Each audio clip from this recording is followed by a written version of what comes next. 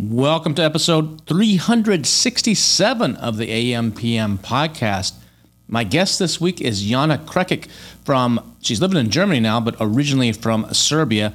She's a specialist when it comes to languages. She speaks 5 languages herself, and she's got a team of 90 people that speak pretty much any language that you want for any marketplace that you may be selling on in the Amazon ecosystem. We're going to be talking about languages and translating your listings to different countries and all the things that you need to be thinking about, plus a lot of other really cool stuff in this episode. I hope you really enjoy it. Also, don't forget to sign up for the $1 Billion Sellers newsletter. That's my new newsletter that started back in August. It's totally free, $1BillionSellers.com. New issue comes out every Monday and Thursday. This is not some sort of promotional email. This is actually real stuff that you can really, really use. Plus, we have a little bit of fun as well in there. Enjoy. Welcome to the AM/PM podcast. Welcome to the AM/PM podcast, where we explore opportunities in e-commerce. We dream big and we discover what's working right now. Plus, this is the podcast where money never sleeps. Working around the clock in the AM and the PM. Are you ready for today's episode? I said, are you ready? Let's do this. Here's your host, Kevin King. Kevin King. Jana, welcome to the AM/PM podcast. I'm so happy to have you here. How you doing? Hi, Kevin. Thank you so much for finally having me on your podcast. I've been waiting for this invite for a long time now, but thank you so much for inviting me now. I'm really honored to be here. I'm just trying to catch you. You're always like on the go. You're at some events in the U.S. or in Europe or somewhere. I'm trying to catch you. Yeah, well, you got me, so really, really excited. You're a hard catch. You're a hard catch. Your husband, every time I see him, I shake his hand. I'm like, dude, good job. She's a hard catch. I praise the ground you walk on. Oh my God. I will let him know this.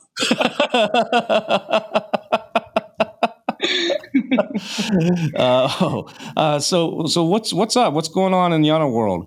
So in Jana world, all good. I am home in Europe, and we've had a very, very big summer, busy summer with Wild Tea. And I think a lot of very big brands are very, really interested in going to different places, expanding. And I was pretty much worried a little bit like beginning of this year because the first quarter was not that great. Last year was like so-and-so. But then like Q2 has been very, very well. And we've seen significant increase, especially in very big brands and enterprises wanting to expand elsewhere and just start selling their products in different places. So let's back up. So people are wondering what the heck. I don't know who this Jana girl is. What the heck is she even talking about? So let's back up a few steps there and let's say, how did you get into this e-commerce space originally? Were you a seller or did you just branch into it because you were helping a buddy out, or what was the origins of your get into e-commerce and Amazon story? So that's interesting. So my e-commerce journey started about 17 years ago. I started working at, I actually have background in languages and literature and actually played the piano, went to music academy and all of that. So this was a different life back then. Wow. Different Jana's world than it is right now. So 17 years ago, I just got my bachelor's and master's in Scandinavian languages. And then I was offered a job in a call center to be a call center representative and under a fake name. So I picked a name. I went by Heidi Larson. And then after I got promoted, I got to keep my name. Like I got back to Jana after I got to be a manager. So I started working at one of very big e-commerce businesses in Europe. They were located in Denmark. And I spent about 8 years over there. And I literally built the company together with some of my coworkers. And there were like 4 of us at the time. It was like a startup. And there was a founder and like 5 of us built the whole business from scratch. And this is where I learned everything, like how to build Shopify, e-commerce, Amazon, absolutely everything. And they let me like play around with their Amazon account. Like this is like when I first heard about like what's a buy box 12 years ago. And nobody cared about Amazon at that point in that company. They had over 150,000 products. They had a huge warehouse and they were mostly doing, they were mostly selling products from their own website. So I played around with Amazon a little bit, and I thought that the translations that they had in different marketplaces were not great. So I hired some of the people that were in call center. I was like, can you just kind of do a little research for me, like do a better listing translation? And then we start seeing some different impressions. Like we even got a couple of sales. I was like, wow, I'm a genius. Like this is like working. And then I went back to my boss, and I think he gave me like a €50 like bonus or something ridiculous like that. And then I was just like, wow, seriously, like I'm not going to like, if I appreciate myself just a little bit, I'm not going to stay and work for this guy anymore. And then eventually I quit my job and I decided to start my own thing. And this is how YLT Translations was actually born. But I was always interested in like SEO, Google manipulation, all sorts of like manipulation when it comes to content, keywords, all of that. And so I thought that Amazon was going to be actually easier playground than Google is, and like ranking on Google and all of that. And I was right. And at the time, there were not that many agencies that were doing what I thought was something that the market really, really needed. And so I decided to kind of niche down to Amazon only. And it was a big risk because I was like, this is either going to be a hit or miss. And actually people really loved that we kind of niche down and that we like offer Amazon only. We're dedicated for all Amazon, the content type of SEO services. What does YLT stand for? That's a great question. So me being an SEO expert, it's not something I'm proud of because I went to my mom. So she was like, oh, this should be like acronym, like Jana Linguist Team or something like that. And I was like, great, Mom, this is like, you're brilliant. I didn't do a single research. So I bought a domain name, ylttranslations.com. And then after like 2-3 days, the domain was up. I had like this chat installed on my website. And I was a one-man band at that point. So I did like chats, emails, everything. And then people like started asking, or they would come to a chat and they would ask me, so can you explain me what this Bible verse like Matthew 22:15 means? And I'm like, why do people want that? They're like, we want translations of the Holy Bible. And I would only get the Holy Bible like requests. And I'm like, this is so weird. And then I typed in YLT Translations in the search bar, and I got that it actually YLT stands for Young Literature Translation of the Bible. Oh, really? And so it was the Bible results for the first 4 pages. Basically, was me against God for the first 3 months. And I had like a really good SEO team, and we eventually got ranked for the YLT instead of the Bible, which is now like on page 5. And then what I decided I'm going to like rename it into, and it means YLT now stands for Your Listing Translation. Now that's an interesting point because in translations, things mean one thing in one place and they mean something else somewhere else. So your name of your company and the way you set it up is almost like a perfect example of how something can mean something. You say it one way to mean something, but in another genre, another language, or another group of people, it means something different. And you got to know those differences. Exactly.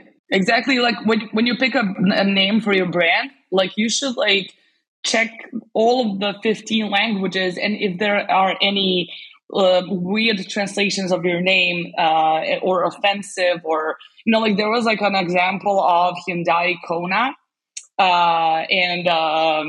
It was Kona or something like that. And then in Portuguese, they had to completely remodel.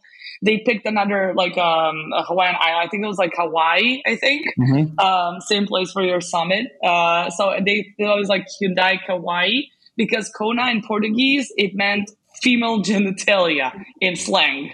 So They had to completely change the car model. They had to stop whatever they're producing. So a lot of times it literally can do a lot of harm if you don't know what a certain word means, like a different marketplaces. So what's your original nationality? Where are you from originally? What's your native language? My native language is Serbian. I'm Serbian. You're Serbian.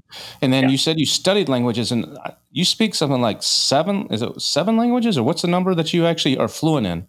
So no, it's not 7. I would say I speak Norwegian, Danish, German, English, Serbian. I would say 5. I'm fluent in 5. And Wow. then I'm basic in French. I think I could like brush up on my French, could be better, but I'm not fluent in French. So 5 for now, and fifth is the Serbian, which is my native language. What do you think is the hardest language to learn out there, or the hardest even when you're dealing with translations and what's the hardest one?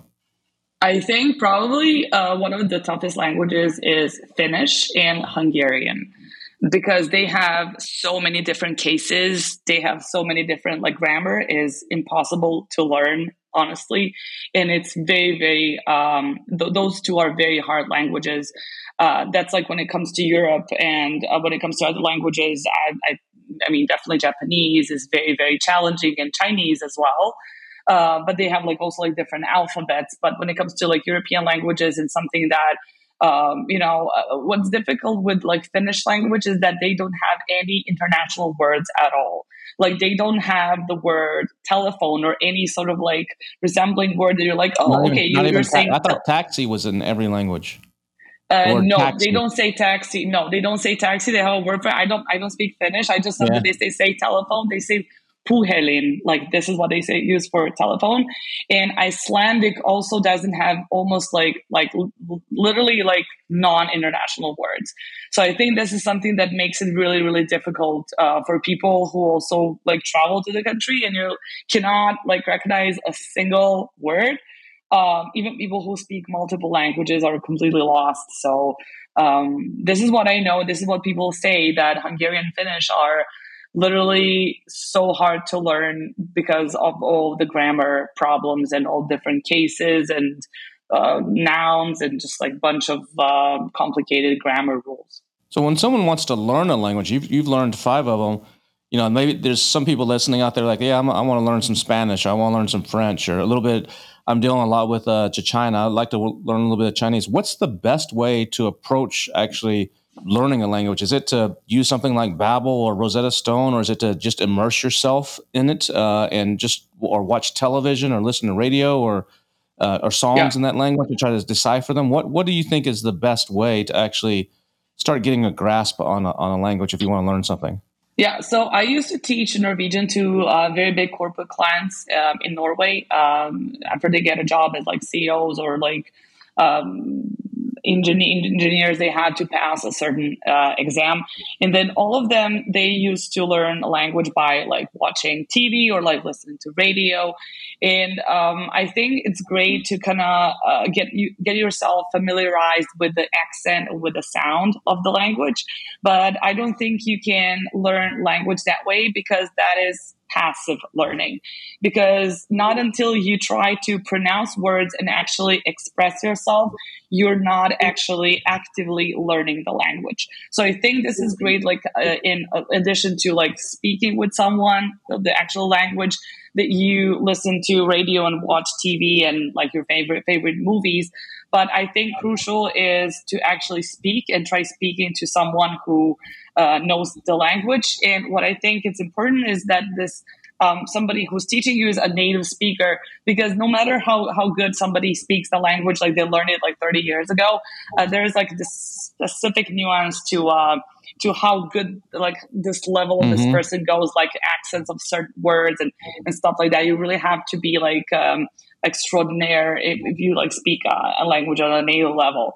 And my ex-wife was Colombian, so I was learning some Spanish. I mean, she spoke English, but she learned English by watching Friends and How I Met Your Mother and Grey's Anatomy. And then she took a few classes, but she learned it just by immersing herself. And so I was trying to learn some. Went to some classes. I did some of the online stuff, and I never got fluent, but I can get by. But now, even with my maids, they're from Mexico, and they speak a little bit of English, but I try to speak to them in Spanish. Just, whenever they're here, if I know I'm going to clean the window, I'll try to say something in Spanish. And I know it's broken, but at least it's practice. And then when they say something back to me in Spanish, I'm like, I understood what they said. I might not understand every word, but I got the general gist. But what she always used to tell me, and it's true, is you can't, so many of us translate when it's another language in our head. You're speaking to me, let's say in Spanish, I'm translating in my head. You can't do that. You got to think in that language. You can't become fluent until you actually think in that language. You're not translating in your head as it's being spoken or you're not thinking like, how do I say this? And okay, it's como se llama. It's just naturally coming out. And that's the trick. That's the trigger where you can start really making good progress, I think. Yeah, exactly. I mean, that's like a next level. Like when you start thinking in another language, this is where you kind of get the full grasp of it. Like you kind of start feeling like more comfortable. And there's like a really cool thing. Like, so I know a lot of people who are bilingual, even trilingual, and then they got asked like, so what's your native language? You know, if you have like a French mom and like a US dad. And then they're like, well, I'm like proficient in both languages, but actually the language you can't count the money in your head. This is your strongest language. Really? So yes. I always count money. Yes, in Serbian, and I'm like, like even if someone was even if like it's dollar, even if you're in the U.S. and you're counting your $100 bills, you're at the club, you're counting those in Serbian in your head. Yes, like subconsciously, like I'm doing it in Serbian, and this is your native language, like 100% the strongest language you have. So for anyone out there like wondering like they're bilingual, but what's my strongest language? Just think of like what's the language you count your money in, and that's it. 100% true. Yeah. Well, speaking of counting your money, I mean that's what your company does is you help people count the money in other languages. So yeah, that's exactly what you do. I mean, so just for everybody knowing, I mean, Jana's company is how many people you have working for you now? Like 50 or something? Right now it's not right now it's 90. So you have 90 people working for you, and you're translating mostly Amazon, but also other e-commerce, Shopify, and other stuff listings into native languages for other marketplaces. How many different languages can y'all service right now? So we provide most. I think, we don't do like Singapore and Australia, but apart from that, we cover all other global marketplaces. So we cover like the whole Europe, which is Germany, UK, France, Spain, Italy, the Netherlands, Poland, and Sweden. And then outside of Europe, we do Japan, UAE, Mexico, Canada, and Brazil. That's about 11 languages, I think. Not good at math. That's why I do languages. So when someone comes to you, if something's if it starts in, I mean, sometimes it starts in English, and someone from selling in the U.S. it's starting to sell, let's say, in France. So you got to convert it to France. But what if it's someone that started selling in France, it's in French, and they want to go into UAE and do it in Arabic? Do you have someone that's French to Arabic direct, or in some cases is it French to English and then English to Arabic? How does that work? Yeah, so we never have like this intermediary language. Like we never have the like translated to English and then English to Arabic, because you can lose a lot of things while putting this like language in the middle. Like if I translate it to French to English, then I would probably kind of lose like the original nuance and like the style I'm having in French by translating to English. And then whoever's translating to Arabic, it's going to be like, based themselves on the English text. And every translator, they have their own style. So maybe they'll do it in a different style than the original text is in, and they will miss on some like key elements, and then somebody will translate it and have a completely different idea about like what the goal of this brand is. So we never do that. We have the translators that cover all language pairs. Like if you want to do like if you're a German brand, if you want to go to Mexico, we have someone who will translate for German to Mexican.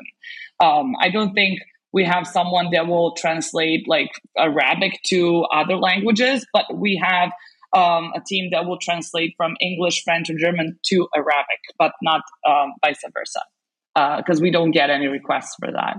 And one of the things I notice a lot of times is my ex-wife would sometimes watch stuff in subtitles because she could speak English, but if they went too fast or if there was a heavy accent, it would be a little bit trouble. So she just put on the English, a lot of times the English subtitles, and or vice versa. If it was something in Spanish, she's watching what's that one Paper Heist or whatever, that popular Netflix show that's from Spain. And she would watch it in Spanish, but she'd put on the English subtitles either for me, or sometimes she'd just do it to practice to see.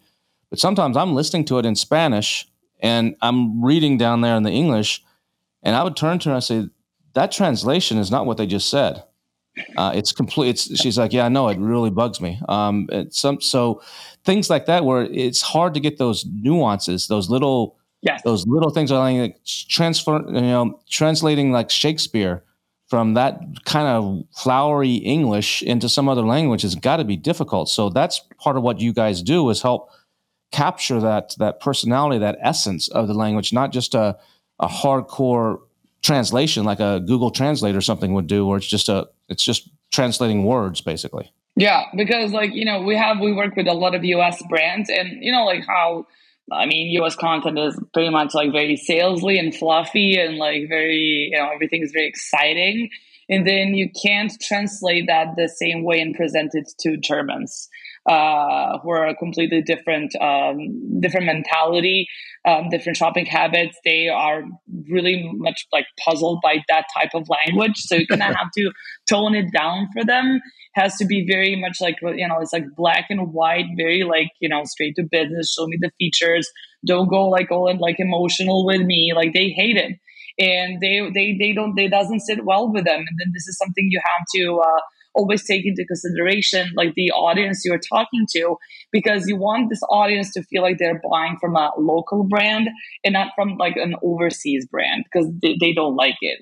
Like I also want to buy something that is like produced, for instance, like in Europe. If I want to buy something made in Germany, I'm going to have like a certain expectations, like how that's going to sound and the quality that follows and all of that. Yeah, speaking of like the AI stuff, when a lot of people are like, well, why do I don't need someone like Jana's company anymore. AI can just do it for me. It's good enough. Yeah, I tried Google Translate in the past, but this AI stuff is even better. And I was just on a call last week with a big seller based in China, Chinese-based seller doing $50 million a year or something like that. And he said, we were asking him questions about what are some of the challenges. He said it used to be, writing listings for the Chinese, writing listings in English and trying to capture the essence of the culture and stuff. And he said that barrier is now gone because we can use AI to do it. What would you say to something like that? When you're hearing this, I've kidded you, and you've heard it from others, like, oh, is your business dead because AI is going to take over? What are you going to do next? Jana, you going to go into vacuum sales, or what are you going to do? I'm going to be an Amazon seller. There you go, be an Amazon seller. Yeah, at least you got the data. You know what works and what doesn't. All your exactly. Clients, you're like, if that's. Hey, don't worry about me. You're good. This is a question I get asked very often. What do you say to that, though? Because I think my personal is AI is a great tool. It's great for brainstorming. It's great for maybe fine tuning something in certain cases, but it's not a substitute for the human. What are your thoughts on all that? Yeah, well, I think that AI is incredible, and I think we're still we're yet to see like all the possibilities and if it conquers the world and kills us all. But for now, I think what is very mesmerizing and why people really love it and use it. I use it like on everyday level, just like to help me around Excel formulas, all of that, just making my life easier. But when it comes to copywriting and translations, I understand that it's really fantastic when you put like a prompt in AI and it comes out with a completely new text, blog content, listing, whatever, just because you tell them how to write it in a certain way. So I think it's great because AI tool creates something out of nothing, and that is really great. But then I kind of got pretty tired of like AI content, especially like on LinkedIn. All these posts, like they seem very repetitive. Now you can recognize a lot of the content that is being written by AI just because people don't put too much effort into actually differentiating their content from other people. Like there's like this extension I use, it's called AI PRM, and there you can literally pick a style of a different content, and it's going to be like salesy, happy, analytical, journalistic, whatever. And then you can get a different sort of like a vibe of the text that you read, but it's still very trackable by human eye. So I don't have to go to a website that's gonna discover for me if this is AI content or not. So I now kind of see it being very repetitive, and it's not very creative. So I think that you would still need, if you want something which is average, it's good, but average, you can use AI. But I think if you want something that is creative and outside of the box, you would still need humans to put their effort into creating that sort of content.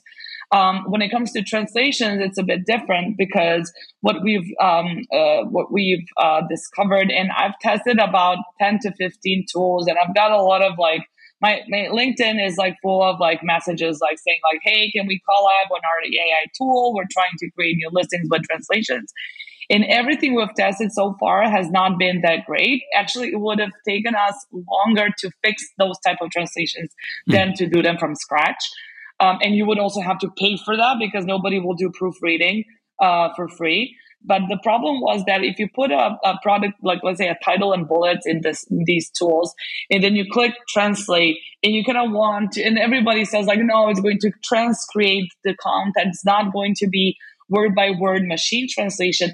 It will transcreate the content, but then it will maybe just transcreate the first 3 bullets and just like totally ignore the 4th and 5th bullet, which might have very important information. So when you translate the content given to an AI from title to bullets, you're going to have 70% of the information you have in the source text, because it's going to play around and create something out of nothing, like play around with what it's given. But the AI tool will choose which segments of the text they're going to take for translation and transcreation and localization. And you can't control that. I mean, you cannot control that 100% as of like right now. So sometimes, and the brands don't speak the language, usually they don't have the team which speaks the language.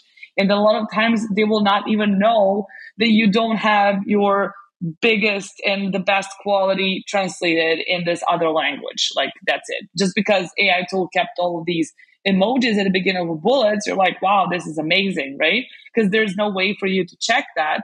And I think this is a big downside of AI right now when it comes to translations. It's not following the source text close enough, and it's definitely not, doesn't have any keywords.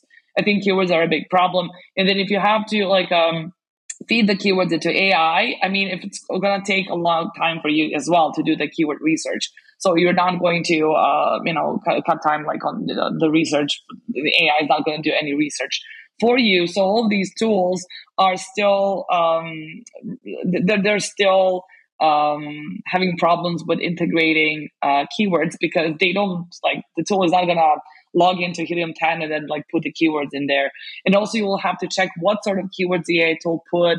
I mean, there's so many parameters there, as you know, it's not only like search volume, and that tool is not going to go into brand analytic reports and then like integrate the top selling keywords. And so I think that is going to be still one of the biggest problems with AI, not being consistent with the source text and not having the keywords that you, as like doing a manual research or anybody on your team would do. I don't think that is a still very big issue. I think it's definitely going to be solved in the future, but I just think that right now, I don't think it's good enough for you to just completely ditch any human work at all. Yeah, I mean, I'm using it to fine tune writing. So if I'm not using it to go to AI and say, write me a story about me walking my dog, and we saw squirrels and it started to rain or something. Okay, and then AI makes it up. It's not very good. It'll make something up, and so like you say, it's okay, but you can tell. But what I'll use is I'll write the actual story in my words, the best that I can write it, and I'm not a bad writer. And then I will paste that into AI and say, can you rewrite this, keeping the same length, or maybe shorter in some cases, and add a little humor, add a little this or whatever, and it'll come back and rewrite it. And some of what it rewrites is actually damn good brainstorming. It's like, this is a better way. I mean, I did that in my newsletter a while back. There's I talked about the balcony Barbie, and I put in in balcony Barbie. I wrote the whole thing originally, and I said something like, she was on the balcony, and she was talking to a guy who was fully dressed or something. I wrote it in those terms. So the AI changed that to say she was on the balcony, feeling the breeze. And he didn't get the memo that clothes were optional. So that was a better way to actually say it. And so I used just that little chunk, but I still rewrote it. But I used that. So from a brainstorming point of view, I think it's good. But another example of this, and you're saying in the translation, is when I was getting my divorce. Well, I'm still in the process of it, but It didn't. Luckily, it didn't get too bad, too heated. But my wife, or soon to be ex-wife, will not. She's from Colombia. She will not write to me or speak to me in English anymore. Everything is done in Spanish by text, and so in her rationale is like, in her mind was like, this way I know I'm saying it the way I mean it with my emotion. And sorry if your translator messes it up. Sorry if if you're throwing that, you don't understand, or you're throwing that into Google. At least from her point of view, she's like, I said it the way I meant to say it. And there's nothing, if you didn't understand it, that's not my problem. So that's another good example. I mean, that's of how things get lost. Like you just said, the emotions and and things. When I take some big long text where she's saying something all in Spanish, and I can read part of it, but a lot of it I don't understand. So I have to throw it into Google Translator, into one of the other tools, and I'll get the gist, but it's not with the same emotion. And it may, like you said, change something up. And so that's where I think a lot of people don't quite understand the limitations on these tools and why you need somebody like YLT Translations to actually do this stuff for you. And it's not going to go away.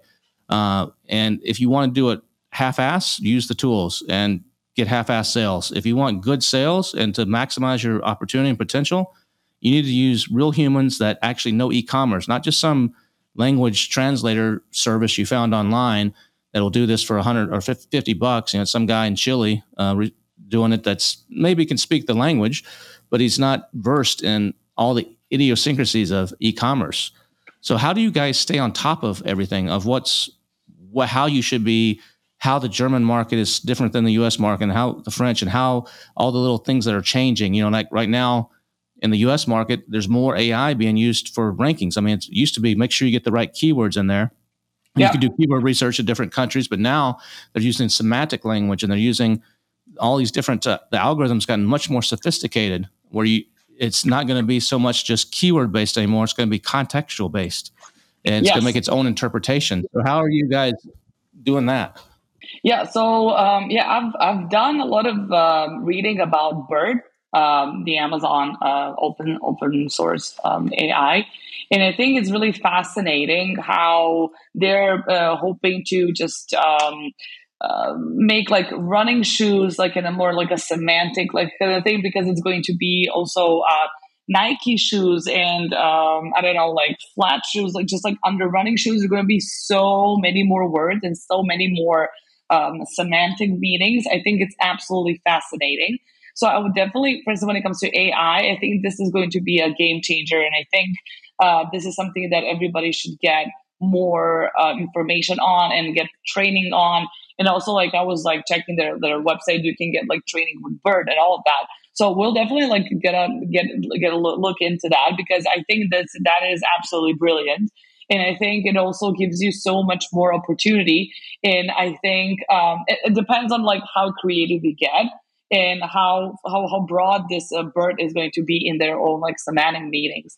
So I think that this is going to be really interesting. But as of for now, I think it's only available for US.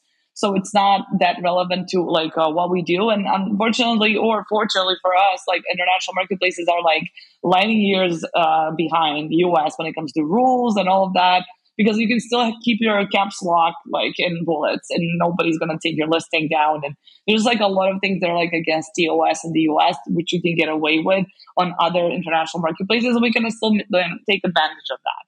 So I think that a BERT is an exciting module, but I'm just wondering when is it going to be available for global marketplaces?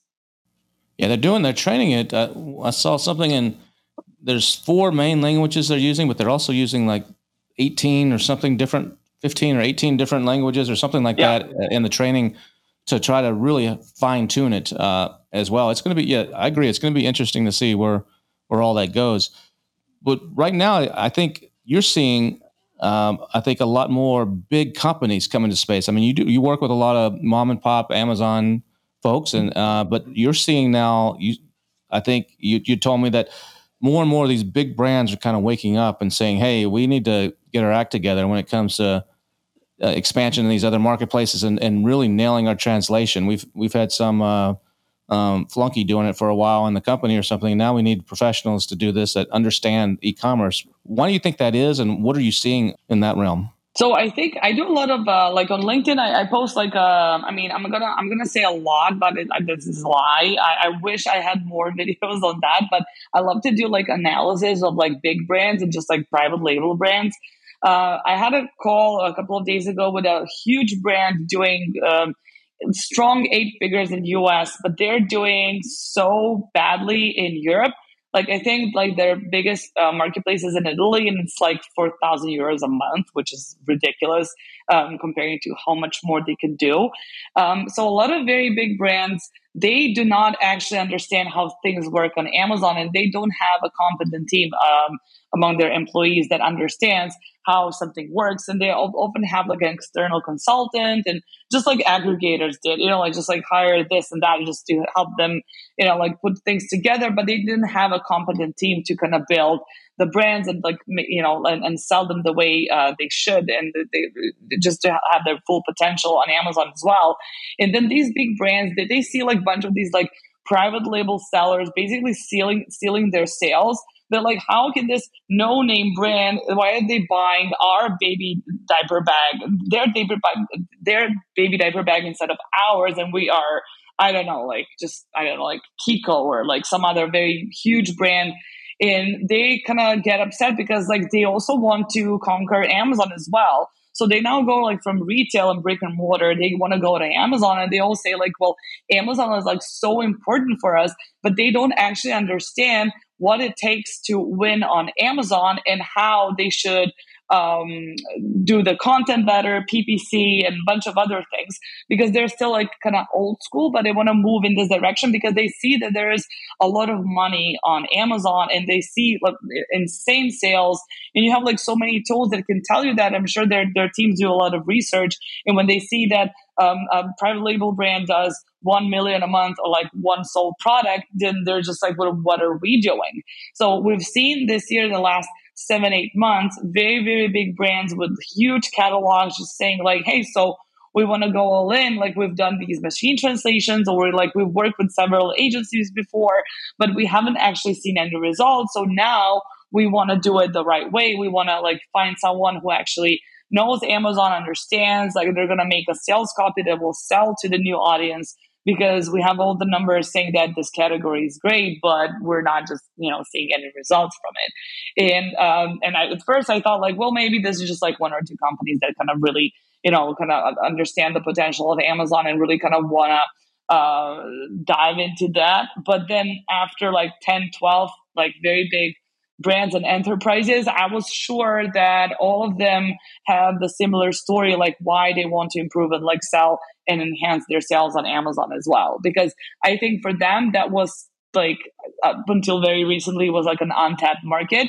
They thought that they don't need to be on Amazon, but then also there's a certain portion of FOMO as well. And also seeing like how many other sales are being made from your product in your category, and you are missing out on that just because you didn't have somebody that is competent enough to help you build that Amazon side of your business. So you guys are not just, here's my listing translated. You're actually helping, you're more full service, where you'll help them optimize everything across the listing. It's not just, here's my copy, translate this for me, thank you very much. But you go all the way into doing the keyword, deep dive into the keyword research in that language, and then helping them with the bullets and the description and the title and the normal stuff, but also a lot of the back-end attributes and all that kind of stuff as well, right? Yeah, exactly. Like we provide like a full service for your content to be optimized, to have everything your competitors don't have. So we kind of try to kind of position you better than your biggest competitor, or we try to put you in top 3 competitors on that marketplace. Sometimes it's like very challenging, but a lot of times it is not, because no matter how big this brand is and how well they're doing in the US, on international marketplaces, they suck. And if you go and like do analysis of all the top competitors, you'll see that their content doesn't make a lot of sense, and they miss out on the most keywords because their teams do not do keyword research for that marketplace ever. And this is something that you can definitely use, and you can put it in your content, and then you can be the product that will show up instead of them. This is a potential that a lot of brands miss out on, and it's basically leaving money on the table just because you don't want to enhance your content and keywords, and then use those good keywords in your PPC campaigns and so on. What about translating American English to UK English? A lot of people think they can just take their American listing and just stick it over in the UK. Oh, they speak English. I don't need a translation. I would argue different. I would also argue different. Can you share a little bit of insight there? Maybe even a couple interesting examples of how that you actually need translation for the UK from the US? Yeah. So this was this baby diaper bag I already mentioned. So we had a seller and she was selling this product, and she just copy pasted like the US content to UK, and then she just let it roll. And 6-7 months later, she reached out to us and she was like, so I think my listing is not great because obviously I've been ranked for different things other than this product. And can you help me out? So we did an analysis of her listing, and what it turned out to be is that the word diapers, which is kids diapers in the US, actually is the word used for adult diapers in the UK. So she was ranked for adult diapers, not kids diapers. So like something completely opposite than what she intended to. And the whole keyword list that she had in the US was literally maybe 10% of what you should have used in the UK. So for instance, she had keywords such as changing state, like baby diaper changing stations, which you don't have in the UK. Like they don't have these changing stations as you do in the US. Or baby shower gifts. Like you don't have baby shower gifts in the UK by popular demand. They were nowhere to be found when we did the keyword research. And there were just like so many things. And then also she had also like Spanish keywords because of the Hispanic population, you're going to have a lot of Spanish keyword results in your US keyword research. And she also put that in her PPC campaigns and everywhere in UK, which was absurd because like these search results, they do not show up in Spanish on the UK marketplace because they have a different population of people living there. So she made, she really did not do a great job, and she spent a lot of money, and the worst thing, she spent a lot of time on that, just having copy pasted her listing from US and UK. And you would think like, well, it's like, it's the same language. Like, why should I do anything? And I'm sure the keywords are the same. Sometimes the keywords are like 90% of the same, but then you're like missing out on like 10% of keywords that you're not going to have in your listing. So what I have to say is that if you don't want to localize, just like make sure that you have all the right keywords, but like, even if we take it, for instance, like how people speak in the States, you would say, in Pennsylvania, you're going to say book bag. And then in New York, you say backpack, like even inside of like the States, you have like differences and like people call things different names. So just like imagine like two completely separate countries that they use different localized words and different patterns. I think there's like, what's it called? Like in Australia, they call thongs, like they're called flip-flops, I think, or something like that, which is like, doesn't make any sense to any other US speaker. So diapers in the UK are what for children are nappies, right? Nappies, yes. Yeah, she should have used the word nappies. And if you like do the keyword, like if you put diapers, because a lot of people obviously do a lot of mistakes with that, you will see diapers somewhere like in the middle, but then you will have like nappies all the way. So she could have just like typed in diapers and she would have seen like, why do I have these word nappies like all the way here? And, it's something you can do on your own. You don't have to like pay for this or hire anyone. You just have to do your homework before you launch another marketplace. What do you guys charge for a listing? If I come to you, is it depend on how many you got to translate, or what's just like a ballpark? If I'm like, okay, I want to give this a shot and see what happens. I'm selling in Germany. My listing sucks. I'm going to have Jana's team help me out here. What am I looking at? Probably $300, $500, $1,000. What am I looking at? So we kind of really keep a competitive pricing. We're not cheap, but we're not expensive. We're like somewhere in the middle. So everyone can afford us. So basically it depends on how long your listing is, because we used to have like a flat fee for absolutely everyone, but now people tend to go crazy with like premium A+ content. It can go to like 1,500 words. So we can charge the same as like your listing has 700 words. So our pricing goes from like $100 to $200, depending on like how big, how long your listing is. But it includes the whole packaging includes title, bullets, A plus content, keyword research, all keywords, and backend search terms and everything you need. Even we can include keyword databases if need be. But basically, this is what's covered with with 100 to 200 bucks, and this is charged per parent per language. We don't charge for variations. So if you have one parent and 10 variations, we're just going to charge you for one product. Well, that's very reasonable. That's cheaper than what I would have expected you to come back and say that's a no-brainer. That's an offer you can't refuse right there. I mean, if you have 5 ASINs to 5 languages, it's going to be probably like $500. Like not 500. It's like one per language, but it's going to be $2,500 for 5 ASINs for 5 languages. But basically, it's a one-time investment in this product. You can optimize them every 6 months, but you can like search for like new keywords yourself. When you have the first keywords, you can kind of put that keyword that we got for you, and just like doing your research in Helium 10, you can get like possibly new keywords, and you can insert those, which is something that I recommend like every 6 months to do optimization, and nobody does that. So basically, let's say this is like a one-time investment only. So it's like $2,500 for 5 ASINs to 5 languages, and this is everything you pay for, and you can make like X 3, 4, 5 amount of money based off of this single investment you have because you fixed your content. So it's really like when compared to all the PPC agency pricing you have to pay every month and like other charges you have, this is really something that even if it doesn't work out, it's not like you blew a lot of money on it, honestly. What do you do packaging as well? And maybe like if I have instructions or manuals for my product, do you do those as well?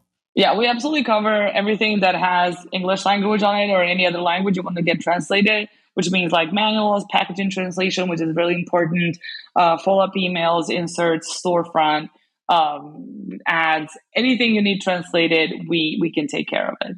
Now, you're dealing with a lot of different people all over the world. What are you seeing are the best markets, in your opinion, for people to expand to? So if I'm selling in the U.S., where should I go next? Canada, and then Germany, or then Japan, or the UK? Or what are you seeing based on your years of doing this that would be a good strategy for someone who's thinking about expanding internationally, if they don't want to go all in right away?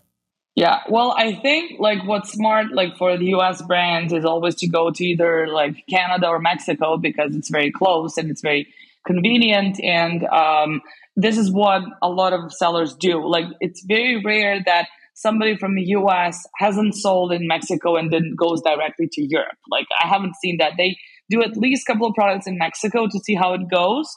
If they have like somewhat results, they decide to go to Europe. So this is what I've seen happen. So it's either Mexico or Canada, always for US brands. They don't do full catalogs. They do a couple of bestsellers, see how it goes, and then if they're happy with that, they move forward to expansion to Europe.